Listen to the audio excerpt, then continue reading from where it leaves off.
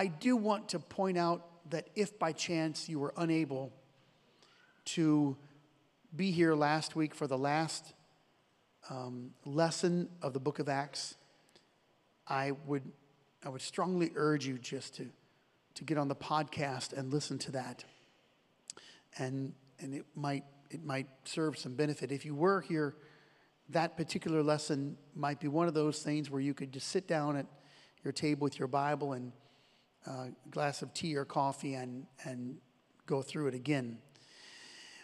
We're about to start tonight is the first night of a series that I'm teaching on principles, and I want to jump right into the Word.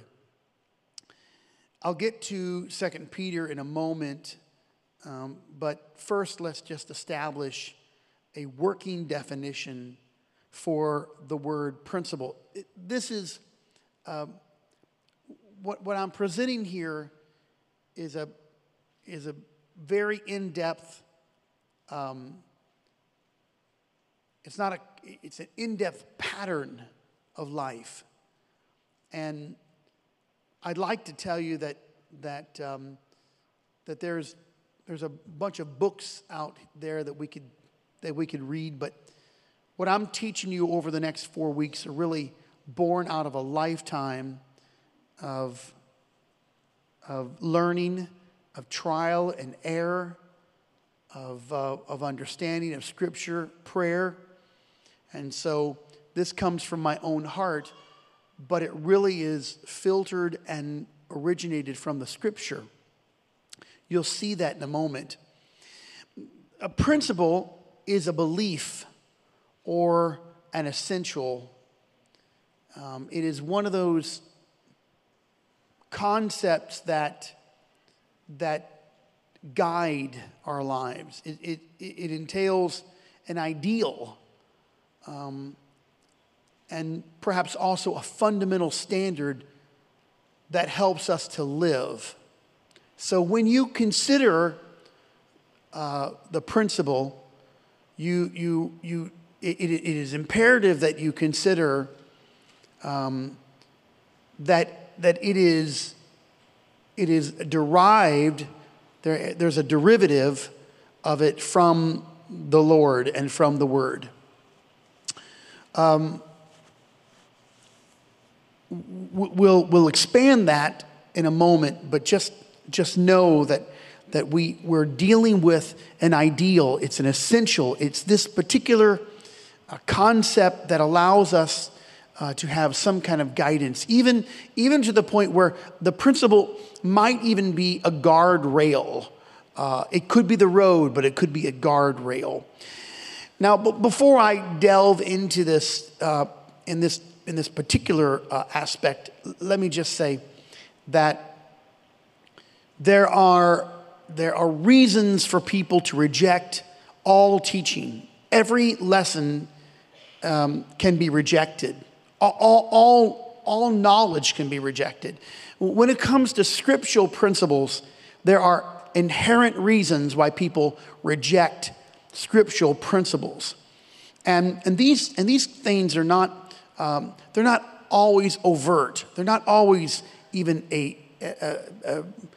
very conscious choice. But sometimes our spirits, we reject things in our heart. We're not really trying to be in rebuttal, but we reject them in multiple ways. So what I want us to do is just kind of think together, because this takes some cognitive ability to receive this order or the principle of order. I won't exhaust these, so there may be more, but I'll give you by and large the top 5 reasons why people reject the principle of order, or specifically just order. First of all, it's constraint, because it presents constraint. And all constraint has with it attainable concepts, borders and boundaries. Order demands or dictates a constraint. And one of the reasons why people do not like to have order is because it boxes them in. It constrains them. It's a fence. And so A disorderly life is one that doesn't have those constraints. It doesn't have the boundary. It is not attended by anything that is set in stone. We see that right now happening in our world. Paul said, when I was a child, I spake as a child. And that is really part of the growing up process. When our children were young, they didn't know what a boundary was. They didn't know what a border was. And they would traverse those at any given juncture. And that's because their mother did a terrible job raising them. And so I tried to help her with this, but alas, it took a lot of prayer. So this type of order, there's a rejection of it because it does constrain. Even the function of attending a church is rejected because it means that there's a time frame. Now, I like to start on time, as you know, and much to the dismay of our media folks. If I come out early, I just can't hardly wait until the music's done, and we're just going to go. It doesn't matter if it's, we have 1 minute left, and I apologize for that, but I'm a little hyper, and let's get going. We have a lesson to teach. Do I have to wait another 30 seconds? So I'm trying to stay within that border. But even in an attendance of a church, it's very difficult. Now we see this in a major scale when it comes to relationships and marriages. The massive increase of people who are they reject any kind of marital commitment, and so one of the main reasons why people reject order is because they don't want constraint. Number two, Tyler, it's almost over. Constraint is already upon you, my brother. Marriage is coming. Amen. It's an awesome thing. I'm so excited for you. I've got a whole bunch of jokes for you, but we'll I won't tell them at your wedding. They just went through my mind. Number two is self-imposed disciplines, because order means that you have to do something to create a discipline. What are those disciplines? Now, some of those disciplines they come from a reward. So you go to work, you get up, you drive in, you work all week, and you get a paycheck. There's a reward of that. You've disciplined yourself enough to do that. But some things are not so apparent in reward. The paycheck is apparent. But many of the things that we need are not so apparent. They don't come every 2 weeks. It's a mindset. It's a change of spirit. It's a lifestyle. It's a saturation of life. So if you take certain objects, you put them in a solution, the saturation will, and the fluid will change the constitution of that item. And the same thing happens when we impose order or disciplines. But one of the reasons why people don't follow the principle of order is because they do not want to discipline themselves. Now, this happens a lot in the development of children and families, where the children they're undisciplined, but it's not really their fault. It has nothing to do with their thinking or their inability to listen. It's really, there's no self-imposed disciplines in the home. And it begins, well, I don't know if it begins here, but it entails communication and it entails what the environment looks like. Number three, and I'm running through, there's so much that I want to give here, but I don't have the time. We have to go through these things. But the third reason why people reject this order is because, I'll use the word hypocrisy. And I have to use this in a broadened thought. because there's a denial or a denied moral code. When the father is smoking in the bathroom, he has a tough time telling his son not to date that girl. When mama has a personal addiction to something, whatever that might be, she doesn't want to be a hypocrite. And so the breakdown of order comes from a lack of a moral code, but it's really a denial or denied, because a lack of a moral code is a choice. To be moral or to be immoral is choice. It's not a devil, it's not a spirit. It's a personal choice. There is a menu at a restaurant. No one forces you to get the cheesy fries. Nobody. Now, if you feel like you have an emotional issue one day and you want to eat comfort food, this is still your choice to eat comfort food. Now, comfort food sounds so good, doesn't it? But really all it is just muffins. And it's ice cream. And it's carbohydrates. And it's comfort. And the comfort lasts only for a moment. You know, the Doritos bag only lasts for a moment.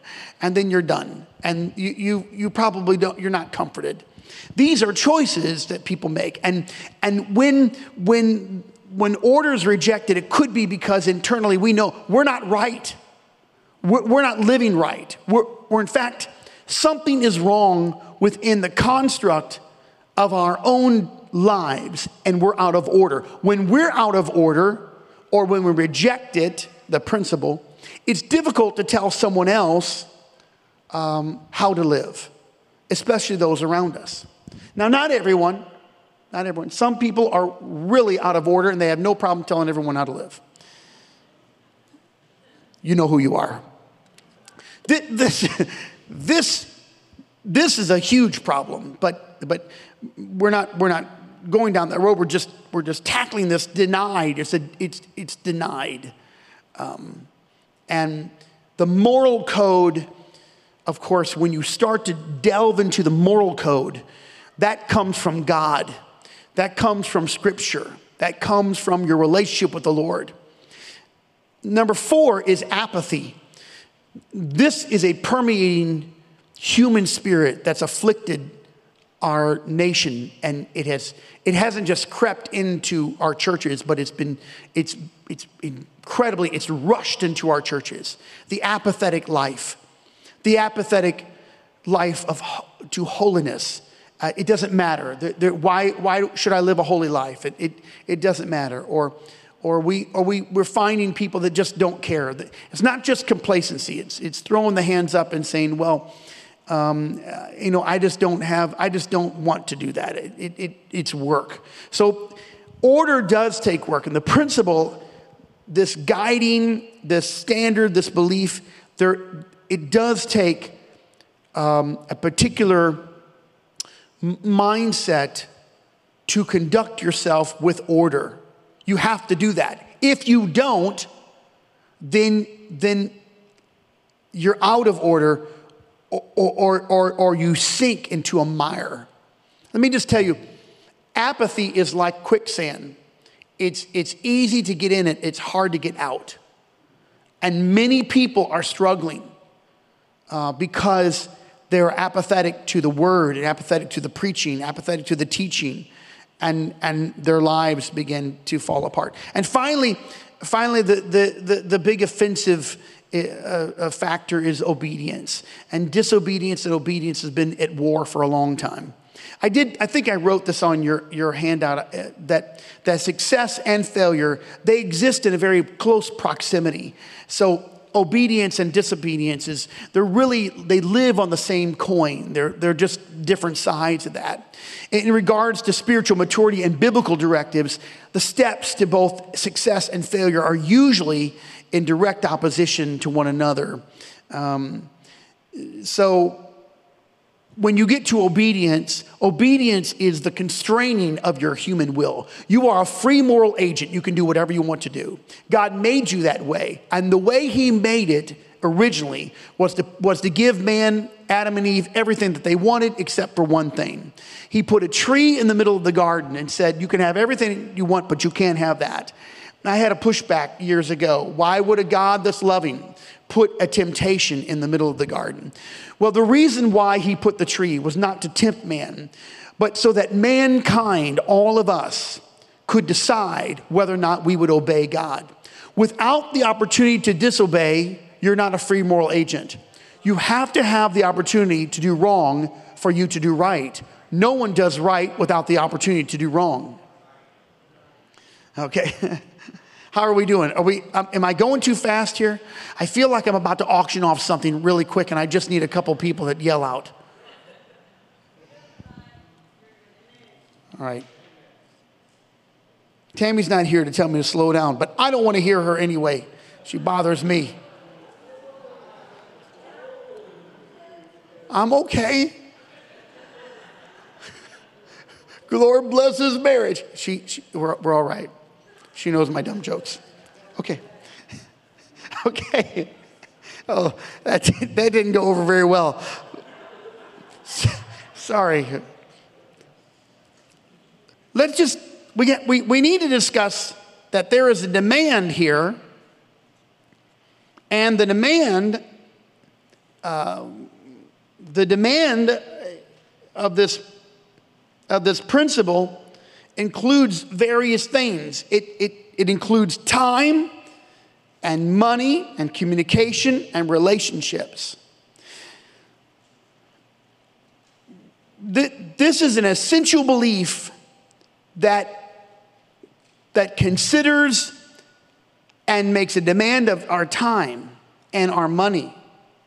Now, we can talk about money here for a moment, because order means that there's some kind of budget. There's some kind of, you dictate where it goes. And if you don't, you can get out of order real quick. And other people will remind you, other entities, Duke Energy will remind you. If you have American Indiana Water, they'll remind you that you're out of order. And that the principle of, listen, relationships can spin real quick. Communication can go downhill real quick. And there has to be those 5 things that we discussed. There has to be constraint, there has to be disciplines, you have to have a moral code, there is work ethic involved, and there has to be obedience. Those first 5, there's a demand of that. So we'll talk about, praying and worshiping and going to church and these wonderful attributes of life, or things that we do on a regular basis. But when you're out of order, it's very difficult to do what you want to do for the Lord or for the kingdom. And it's hard to manage your life. So there are demands, and there's another one. It's the pursuit of spiritual health. And that pursuit comes through spiritual disciplines, because some of the disciplines are disciplines of life, and some are spiritual disciplines. So when I talk about disciplines, I'm not always including spiritual disciplines. One of the disciplines, if you're a diabetic, you understand that one of the disciplines is how much sugar that you consume, and what you need to do about that. Our good friend lived with us for a couple of months way back, Steve Richardson, and he was a diabetic, and one day he bent over to tie his shoe, and blood vessels broke in his eyes, and they had to take a little needle and extract the blood and put in a air bubble, and for 6 weeks he could only see a little peripheral until the fluid went back into his eyes. And at the same time, he had an ulcer on the top of his foot. And so I doctored his foot 3 times a day, cleaned it out, put the solution, rewrapped it 3 times a day. He couldn't see very well. And then he would have to have a shot. So, we give him the shot, and then back in those days, I don't know if they still do this, but pricked his finger and made sure that his blood sugar. And then when I got all done with that, he said, well, now I want an apple a la mode piece of pie. And then after that 20-minute argument, I just gave him whatever he wanted.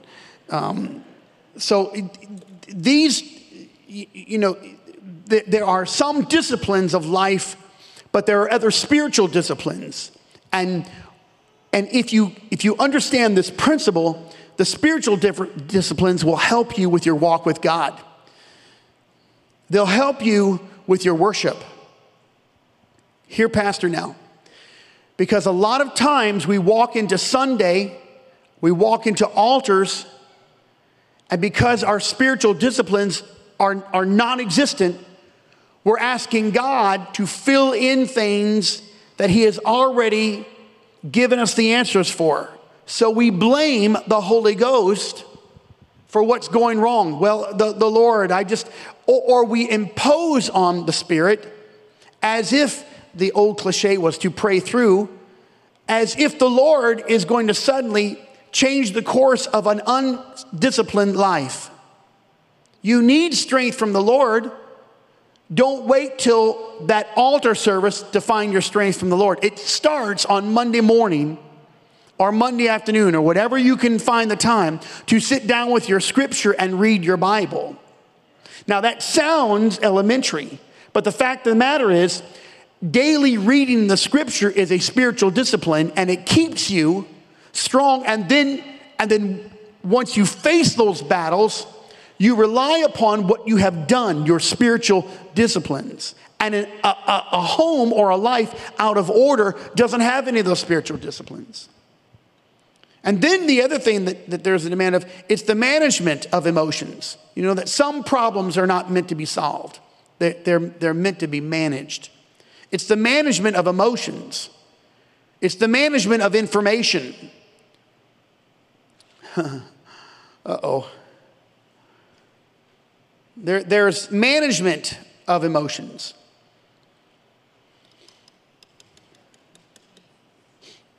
When you're in order, you can manage your emotions.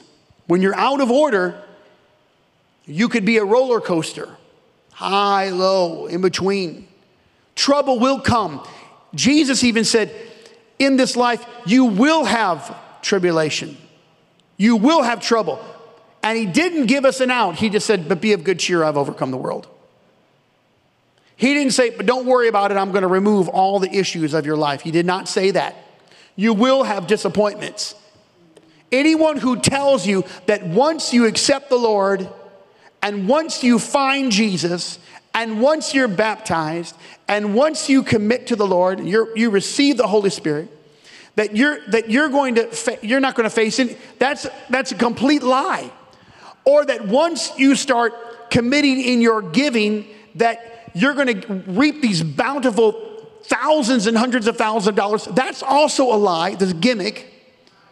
You're going to have to manage your emotions, that when you rely upon God and the outcome is not in your favor. Let me ask you, what do you do when you do the right thing and you get the wrong result? Here's the answer. You keep doing the right thing. It's not about the result. It's about what you do. But when you get the wrong result or the thing you didn't want, you're going to have to manage that. Because most people get angry at God and then take it out on the church or their brother or a leader. That's right. What happens? Then when things go wrong, then people start attacking religion, organized church, organized religion, constructs. Why do they do that? Because they've never learned how to manage the emotions. You are going to find people that look like a Christian and they're not. And when you discover them, you're going to have to manage that. And if you're in order, you're going to have to you'll understand, yes, some people are not right. That doesn't mean everyone is not right. You're going to have to manage information. And a life in order will be able to manage that information. And information is not just biblical information, it's life. And then, of course, it's exampleship. I put that in because I think you're going to have to manage your example to people and how you are exempling your life.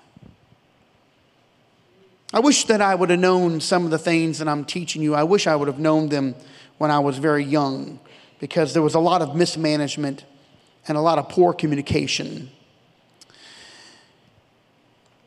I would present to you some scripture, and perhaps we can kind of look at that. It's 2 Peter chapter 1. I just gave you the reference on it, and we might have it on the screen, but if not, I'll read it for you. This is the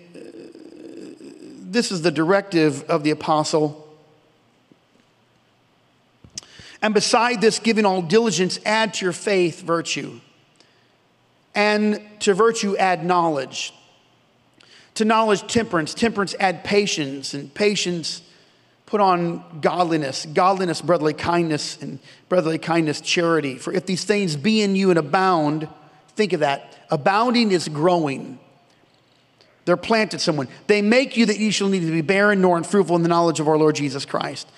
But he that lacketh these things is blind, cannot see afar off, and then forgot that he was purged, that his sins are gone. Now think of that, blind and forgetful. You can't see in front of you, and you can't remember behind you. Wow. That's the recipe for disaster. You can't see where you're going, you're heading off a cliff, and you don't even remember that God did the work in your life. When you can't see in front, you can't see behind, there's a major issue. Wherefore, the rather, brethren, give diligence, or be careful, or be earnest in this, to make your calling and election sure. For if you do these things, ye shall never fall. Therefore, my brothers, be all the more eager to make your calling and election sure. For if you do these things, you shall never fall. Let's do it again. If you do these things, you shall never fall. It's incredible that this particular disciple, apostle, is speaking this. He is talking from experience. This is the man who in the day, in that dinner, proclaims, I will never deny you. And in the night, he doesn't know who Jesus is. Peter is not writing from just some standpoint of intellectualism. He's writing from experience, from his error. And so here are steps. They are 7 ordered steps.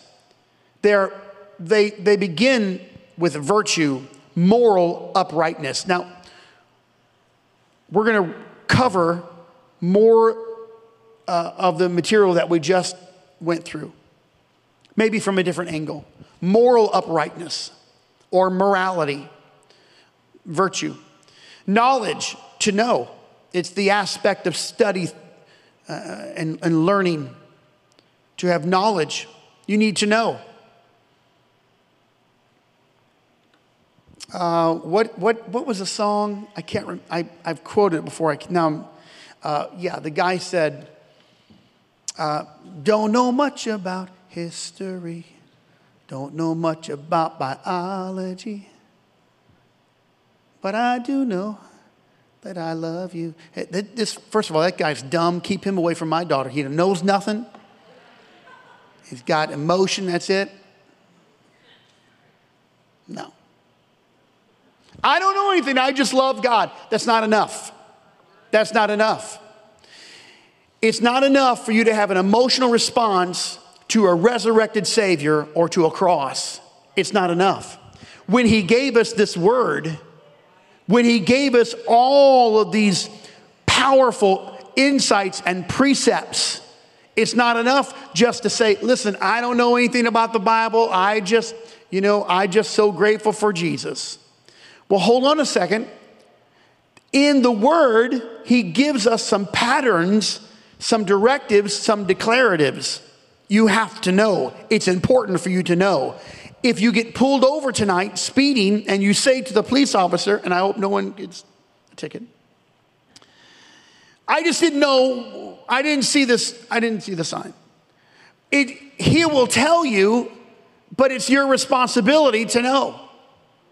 You don't get a free pass because you didn't know. It's posted, and if it's not posted, there are laws already that declare what the speed limit is. Now, if you're humble, maybe you can get out of it and just say, "Can you give me a break?" That's what I always say. But to think about this, Hosea will write, "My people are destroyed for lack of knowledge." What kind of knowledge? Not math, not science, not poli-sci, not diffie-q. I'll tell you why my people are destroyed, for lack of knowledge about God, because you didn't know the word, and the word has been given to us. So you add to your life knowledge, and knowledge, temperance, that's self-control. Self-control. Now this is not just for men. Women have these issues too. But I do love what the scripture says, that that men would lift up holy hands without wrath and doubting, without anger, self-control. Whew, that's a big one. Patience, that's the ability to wait without complaint. Uh-oh. We got to get out of that one. That's a bad one. People can wait, but without complaint. No way. No way. Man, I've been in this McDonald's line for a minute and 30 seconds, and I don't have a nutritious meal in front of me.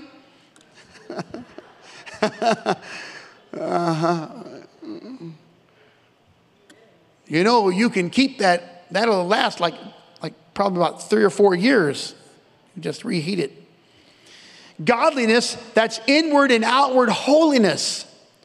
That's inward and outward holiness. Godliness. It's not just an inward, but it's an outward holiness.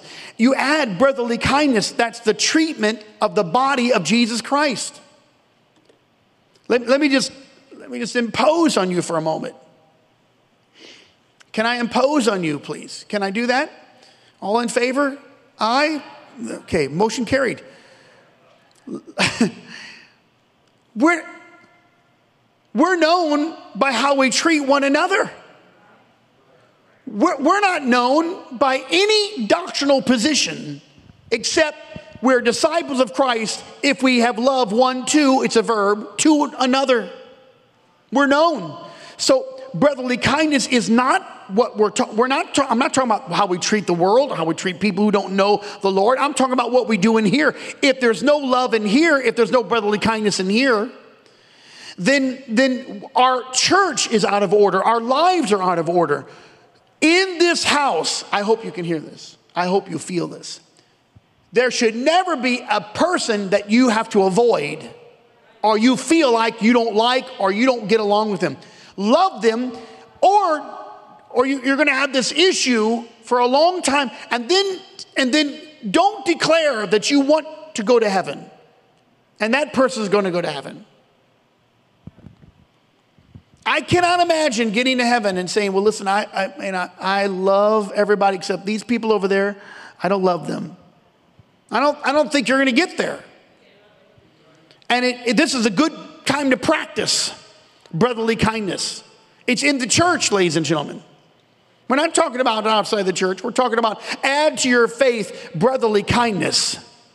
This is an issue. This happens in youth groups and happens in young adult classes where kids get angry and we're dating, which incidentally we discourage dating. I discourage dating with your children. I'm not proud of that for you. I'm not happy to see your kids walking around holding hands and they're 15 years old. And I've been through this too many times, and then they break up and then you don't like each other. And they come home and say how bad the other family is, and then what happens is there's no brotherly kindness left. You said I could impose. It was ratified. I'm talking to you now because brotherly kindness, see, when we get that out of order, what happens is there's divisions and schisms in the church. I don't even know they're happening, and they're happening internally and outside somewhere. You go into a restaurant and you see somebody that belongs to your church where you attend, you should be happy to say hello. How are you doing? Nice to see you. Well, all right. I think I'm just going to stay there till I feel like we have accomplished the goal. I'm putting my thumb on something here, and it's like a tack. I don't know who's listening to this, but maybe you're listening a little further. There are people at different levels in their walk with God. Let them walk with God. It's not where you are in Jesus Christ that ever concerns me. It's what direction you're standing.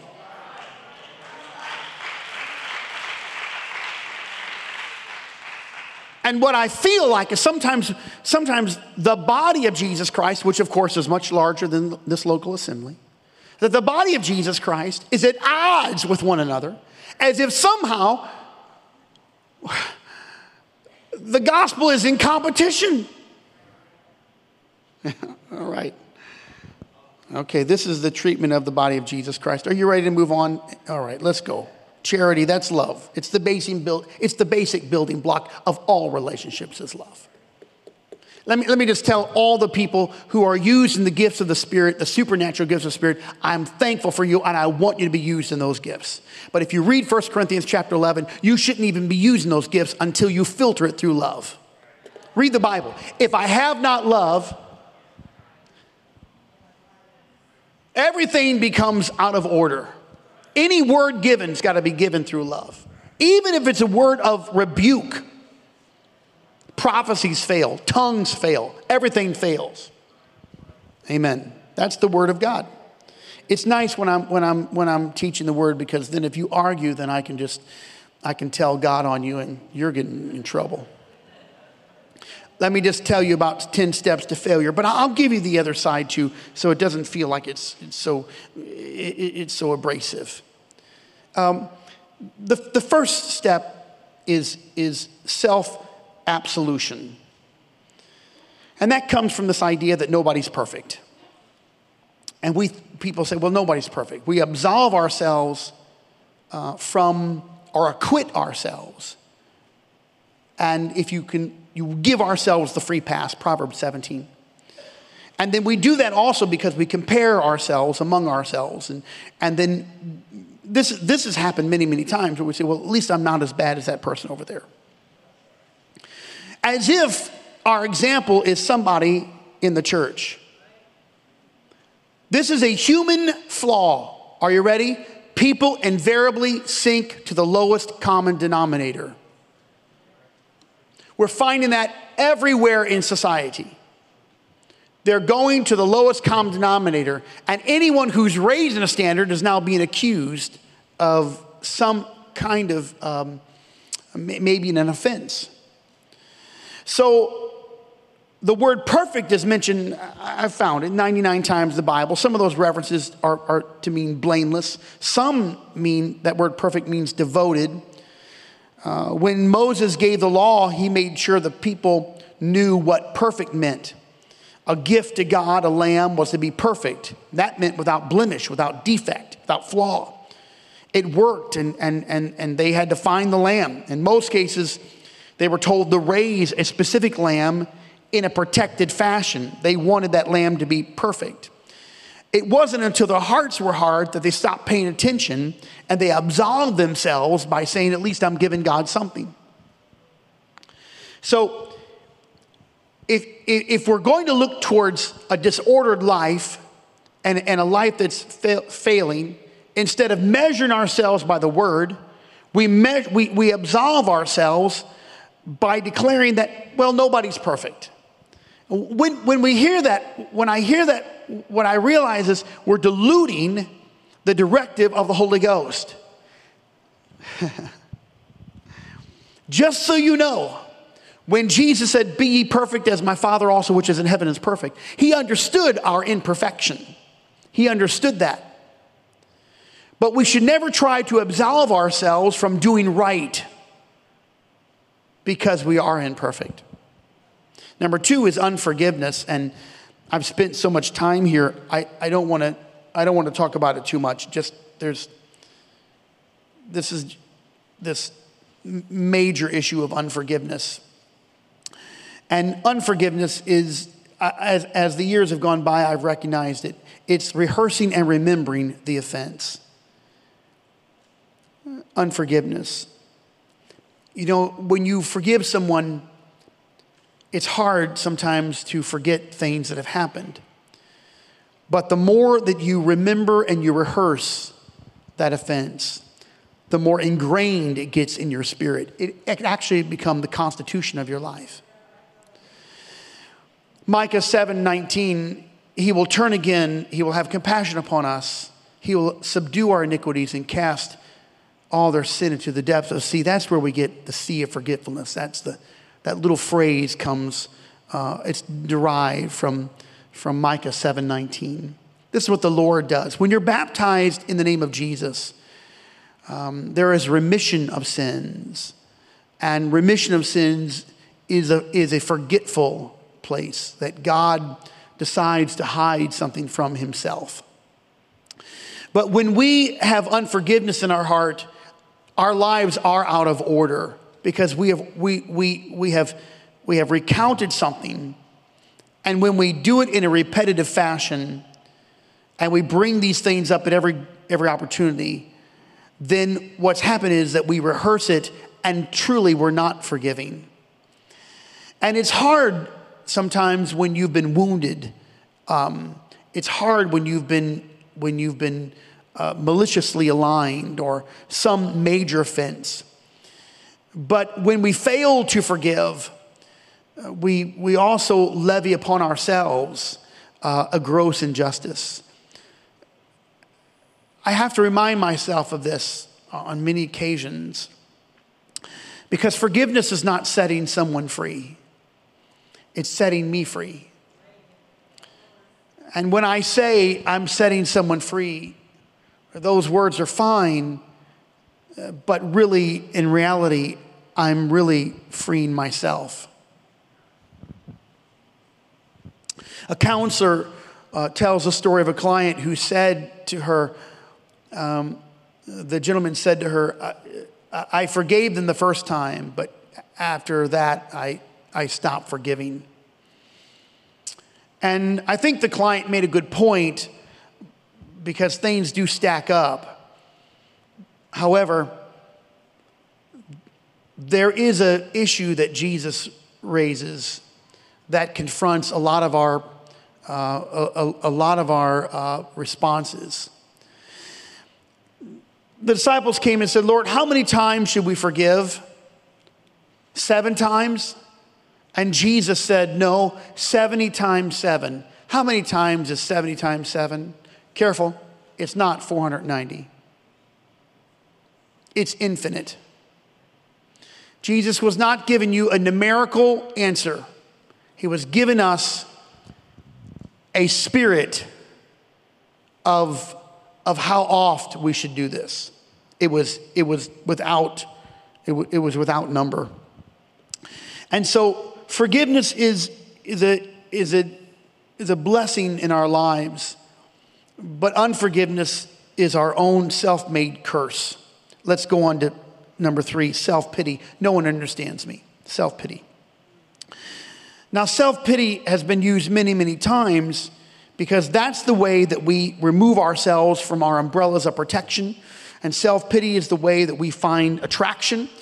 Sometimes self-pity is the way for people to gain attention. And to say no one understands me is the way for us to talk in circles. It's an infinite loop. These things never end. And so what we forget is that anyone who's gone through anything has a lot of witnesses around them. We are compassed, the Bible says, with so great a cloud of witnesses. And so because of that, we are commanded to lay aside every weight and sin. Weight and sin are 2 different things. Weight is not necessarily sin. It's things that I'm doing that inhibits my walk with God. Sin is the obvious things that corrupts my soul.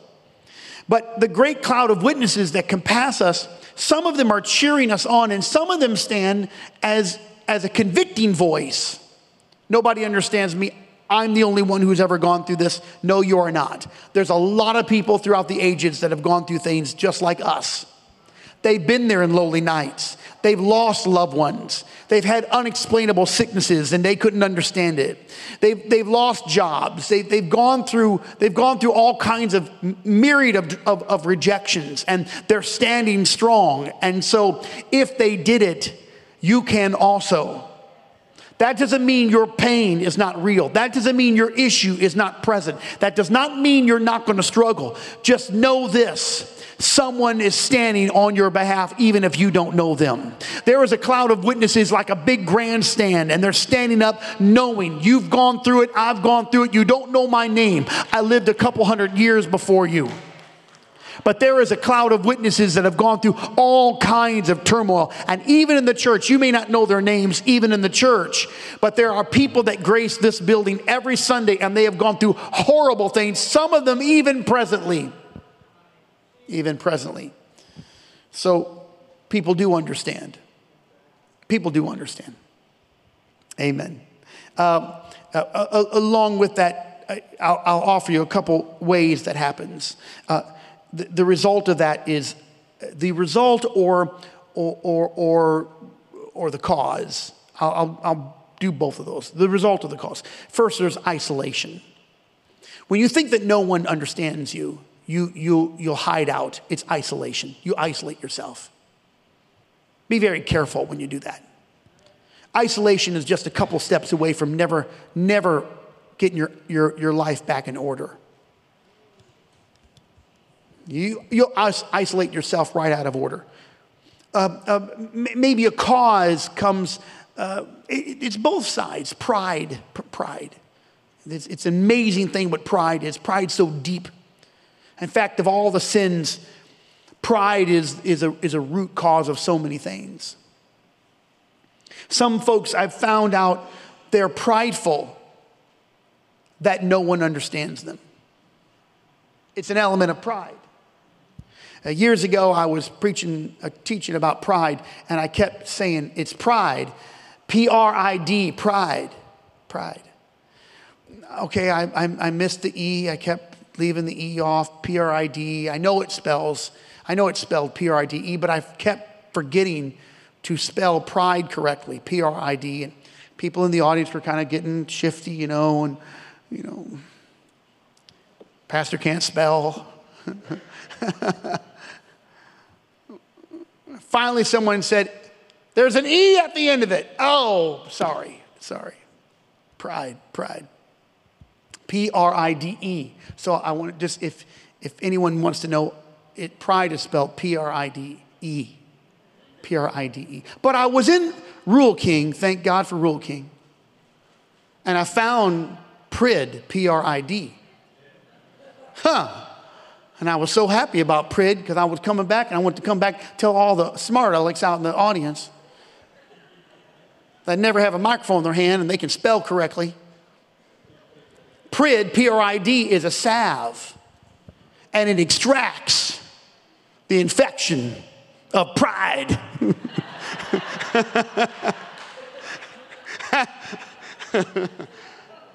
So if you mess with me, I got a big jar of this nasty stuff I'm going to put on you. Now look, some of these things, these spirits, these human spirits, they originate from pride and they result in pride. And then there's contempt. Because when you go down that road, you're so far out of order. When you go down that road, there's a contempt that you think no one understands. I'm the only one. I have gone through it. You just don't get it. I have gone through it. And that contempt found its way into a cave when the prophet said, I'm the only one that's bowed. And the Lord came and said, no, you're not the only one. I got 7,000 that's never bowed their knee to Baal. Boy, isn't that really a letdown? You thought you were the only one worshiping, the only one giving, the only one praying, the only one fasting, the only one going through trouble, the only one going through persecution. And there's a lot of other people that had to confront Baal. Think of what he said. That means, it implies that there's 7,000 that have been forced and that they have been coerced, but they've never bowed their knee. That doesn't mean that they've had an easy life, but you're not alone. Amen. Number 4 is self-worth. I'm not worthy. Ooh, I would agree, you're not. You're not worthy. Jesus even said, why callest thou me good? There's none good but one, that is God. Of course, how convenient for him to reveal himself. But it is interesting that the goodness and the worthy subject keeps coming up. And I said this before, and I think I said it on Sunday. Let me repeat it. You're never going to be good enough or worthy enough. He's worthy. He's good. That's why we worship. Not based upon my goodness and my worthiness. Lord, if it was my worthiness, I wouldn't even be able to enter into his presence. Much less worship him or praise him. Paul said, everyone have sinned and fallen short of the glory of God. Yes, that means your sweet little darlings that you've been raising. They've sinned also. Now that's really offensive, especially if you're a grandmother. This is the syndrome, I'm not worthy syndrome. It's to remove ourselves. And that principle of order becomes corrupted when goodness and worthiness enters the conversation about what we should or should not do. In fact, I've tried to convince a gentleman years ago that he needed to pray, and the Lord was going to bless his life. And he kept on saying, there's a lot of other people that are more worthy than I. And I don't feel like I need to do that. And I think that he was sincere in that thought. I don't think that it was coming from pride. He really just didn't feel like anyone should waste their time on him. But the problem with that is no one in the church is ever good or worthy. I better do that one more time.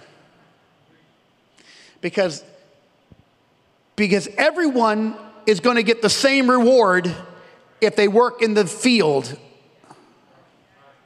Uh-oh. We're not happy about that. I'm going to tell you, people are not happy about that. That Jesus said they weren't happy. He talked about how they weren't happy. 9 o'clock in the morning. Some of you have been working since 9 o'clock in the morning. Some of you have been starting out working in this field since 6 o'clock in the morning. But at 11:30 at night, someone's going to walk in and they're going to start working in the same field. They're barely going to get down a row and they're going to get the same reward you're going to get. And that's bothering people. To think, you mean someone who just came in, they don't really even know the books of the Bible, they've never even read it through. You mean they're going to get the same reward that I'm getting? Yes, that's the word of God. Don't get angry about that, because God can give a revelation to someone who's a new convert, even though you are 5th or 6th generation Pentecostal. And it could be the person that just real fresh in the Lord that has a word from God for you, even though you were born in this thing. It's not about goodness or worthiness. And when we get that, then we're completely out of order. That means the Spirit, the Holy Spirit, cannot speak except the people who are good. Well, okay. Amen. I like that one too, but I'll move on. Number 5. Oh man, look at the time. I got to roll. Number 5, self-engrossed. It's all about me. Occupied comes from a Latin word meaning to be consumed or to consume the whole. The other part of this is concerns with insensitivity. It could be the callous or without mercy, and then selfish or absorbed, self-engrossed. It's all about me. This is a great way to fail when you think everything's about you. Now, listen, saints. I want to tell you, I'm grateful that we convene here. When we come in on Sunday morning, let's think together that this service is about the Lord, and our job here is to reach someone who doesn't know the Lord. We ought to be like bees on a honey. Any person walking in, our sensitivity ought to be going up. We ought to be praying, interceding for the new person that walked in. And last Sunday, there were so many brand new people that walked in. There were some people that were prodigals that were walking in. The moment I saw a couple prodigals, I just began to pray where I was standing just for them. In Jesus' name, I pray, Lord, let the Holy Ghost do a work. Because my thought was, this service is designed to reach them. We have to think like that. Like when we come, it's not about us. If it's about us, let's take the screens down and no more words, because we can learn the songs and we don't need these screens. Unless it's a new song, we don't need the screens. We can just sing all the songs that we already know. And we don't include anyone. There's no inclusion because it's all about us. It can't be all about us. If it's all about us, let's not put a sign out in front. There's this engrossed thought, it's all about me, is exasperated through media. It's exasperated through selfies. It's exasperated through pictures of yourself. I'm sorry if this, I don't know how this is going to go, but I'm concerned with people who have a picture of themselves on their cell phone.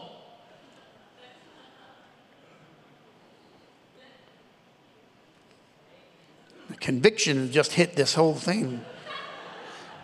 Please, man. God, you just changed it, didn't you? You changed your backdrop there. Let's go on. I think I've already made like half the crowd angry. Number 6 is work ethic. We talked a little bit about work, but the absence of daily task violates internal initiative of all people. And I think today there's something happening when people become stagnant. You were made to work. In fact, if you really want to get into the scripture, according to the Bible, the work week was not Monday through Friday. It was Sunday. There was 6 days, not 5. It was one day you rest. How are we doing? More offensive stuff coming from the pulpit. How dare you take away my Saturday leisure time? I just want you to know that this idea that we should do less, what it does is, in the natural world, in the physical world, it interrupts the spiritual world and the work of the church. There's always work in the church. There's always work. The Lord needs to find us busy doing the work of the kingdom. And work ethic is in short, it's being eroded every day. I'm not talking about working for your salvation. I'm not talking about that. You cannot work that.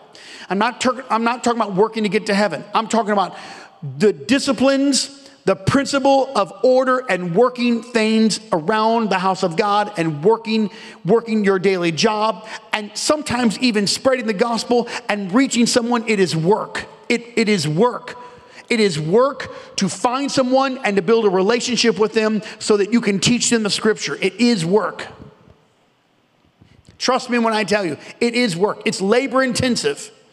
But when we dismantle that and we take that out of our hands, or we dilute that, our lives become out of order.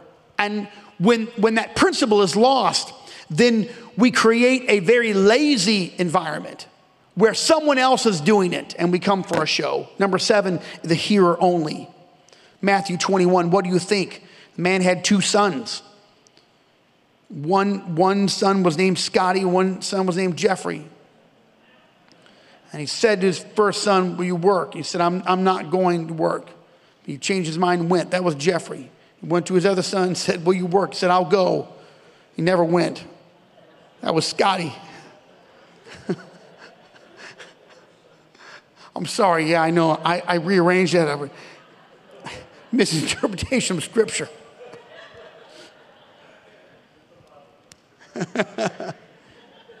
Got this thing where we're, that's good. That's good. It's good. But we only heard it, but we're not a doer of it. You can't just hear it. You've got to do it. You've got to be it. You've got to work it. There's a lot of listening and there's less action. Number 8, it's the spirit of the Pharisee. Man, you want to get out of order, you get the spirit of the Pharisee. And in that realm, and this is the human spirit, I'm not talking about demonic spirits here. It's the compartmentalization. You're doing one duty, but you're failing in other spiritual things. And Jesus confronted them. He said, you pay tithes on the smallest of things, on spices, but you've neglected the weightier things of the law. You compartmentalized it. Well, I'm doing good in one area, I'm doing bad in another area. That's not how it works. You can't compartmentalize. That's the Pharisee. The Pharisee says, well, listen, I'm doing well now. Listen, I know I cheat a little bit over here. Man walks in, Kentucky Fried Chicken, he orders a full meal deal, and there's a shift change, and one of the people give him the box, but it was the box of money. Gave him all the money. He walked out, had in the bag, got in the car, pulling away. He said, honey, what do we got? She said, well, we don't have any chicken here. We sure have a lot of money. Pulled around, went back, went in between. The manager said, well, we lost all that money. They're never coming back. Man brought in the box, walked right back in the door, put the box down. Said, I ordered some chicken. I'd like to have my chicken. Open up the box. There's all the money in the cash drawers. And the manager couldn't believe it. Somebody get the phone. Take a picture. We gotta put your picture up. The man said, oh no, I just want my extra crispy chicken. That's it. Followed him out to the car. All the way, please let us take a picture. What's your name? Nope, we can't find this level of integrity anywhere. I mean, you could have driven off. You had all this cash. The man said, now listen, I don't want a picture. Last thing I want is a picture. Because the woman I have in the car with me is not my wife.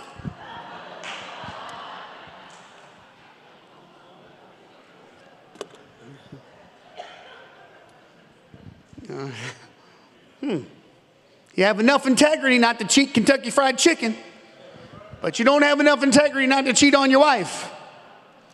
That's in compartmentalization. Now, I'm good over here, but really I don't give much mercy out over there. I'm straight. No, you're a Pharisee. That's what you are. And you're out of order. Number 9 is easily offended. Everyone say easily offended. Listen, offenses are going to come, but you know what? Sometimes we have to work on not being offended at every turn. We have to be, listen, some people are offensive, but can you just give them a pass? Next week, I'm going to buy hundreds of Monopoly games, and I'm going to give everybody a get out of jail free card. And just give somebody that when they offend you. Just give them a get out of jail free card. They're offensive. All right, that's done. Let's move on. Because if you are easily offended and anything can disrupt you, you will be offended, and that offense will drive you right out of the house of God. It'll mess up your life because offenses are going to be part of this life. I'm offended. I've been offended, and I have offended. I'm offended at some people's offensiveness. I'm offended that you were offended. This is a never-ending cycle or loop here. Okay, so people said the wrong thing. They hurt your feelings. All right, get over that now. Don't let that interrupt your walk with God. Forgive them. Go on. Don't be easily offended. I'm giving you a directive because if you are easily offended, you're always going to be on edge about everything that's being said. This is where we are today. Number 10, finally, and I'm 5 minutes past time. It's unnecessary additions. It's unnecessary additions. It's the entanglement. It's the entanglement. I wonder if all entanglements are spiritual or if some entanglements are both physical and spiritual. I wonder if yokes of bondage could mean sinful activities or could they include also regular activities that conflict your life. Mm-hmm. We add on because we feel guilty. We add on because we feel guilty. Sometimes we add on to our lives because we're trying to uphold an image. So we're putting things on ourselves that we think is going to give us a better image. And then finally, we're out of order. The principle is laid to waste because we live an unbalanced life. It's unbalanced. Let me just close by saying this. Set your priorities correctly. Set your priorities around the word and around prayer and personal devotion. Set your priorities first in your home, and then set your priorities in the house of God and the work of the kingdom. Amen. We're talking about the principle of order. Everybody said amen. Stand with me if you will. I'm so glad that you were here. And if I've offended you, it was just a test. Amen. We do pray that the Lord will give us guidance and that we'll follow the word of God, the principles in the word of the Lord. These will be our essentials. Now, Jesus, we thank you, Lord, for the time together. Help us, Lord, to be focused, Lord, and focus our hearts and our minds on the principles of your word. And the things that we learn, Lord, let them sink into our hearts and let us do them, Lord. I pray in Jesus' name. Build us up as a holy temple before you, Lord, and strengthen the body of believers. And we ask you these favors in your holy name. Everyone said amen.